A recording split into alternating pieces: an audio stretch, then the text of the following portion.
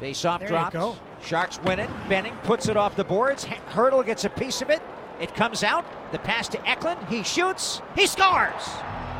Carpenter gets it to Eklund, and Eklund throws it into the empty net to make the score. The Sharks 6 and the Devils 3. And check out the satisfaction on the Sharks bench as William Eklund gets his 5th goal of the season, this one into the empty net.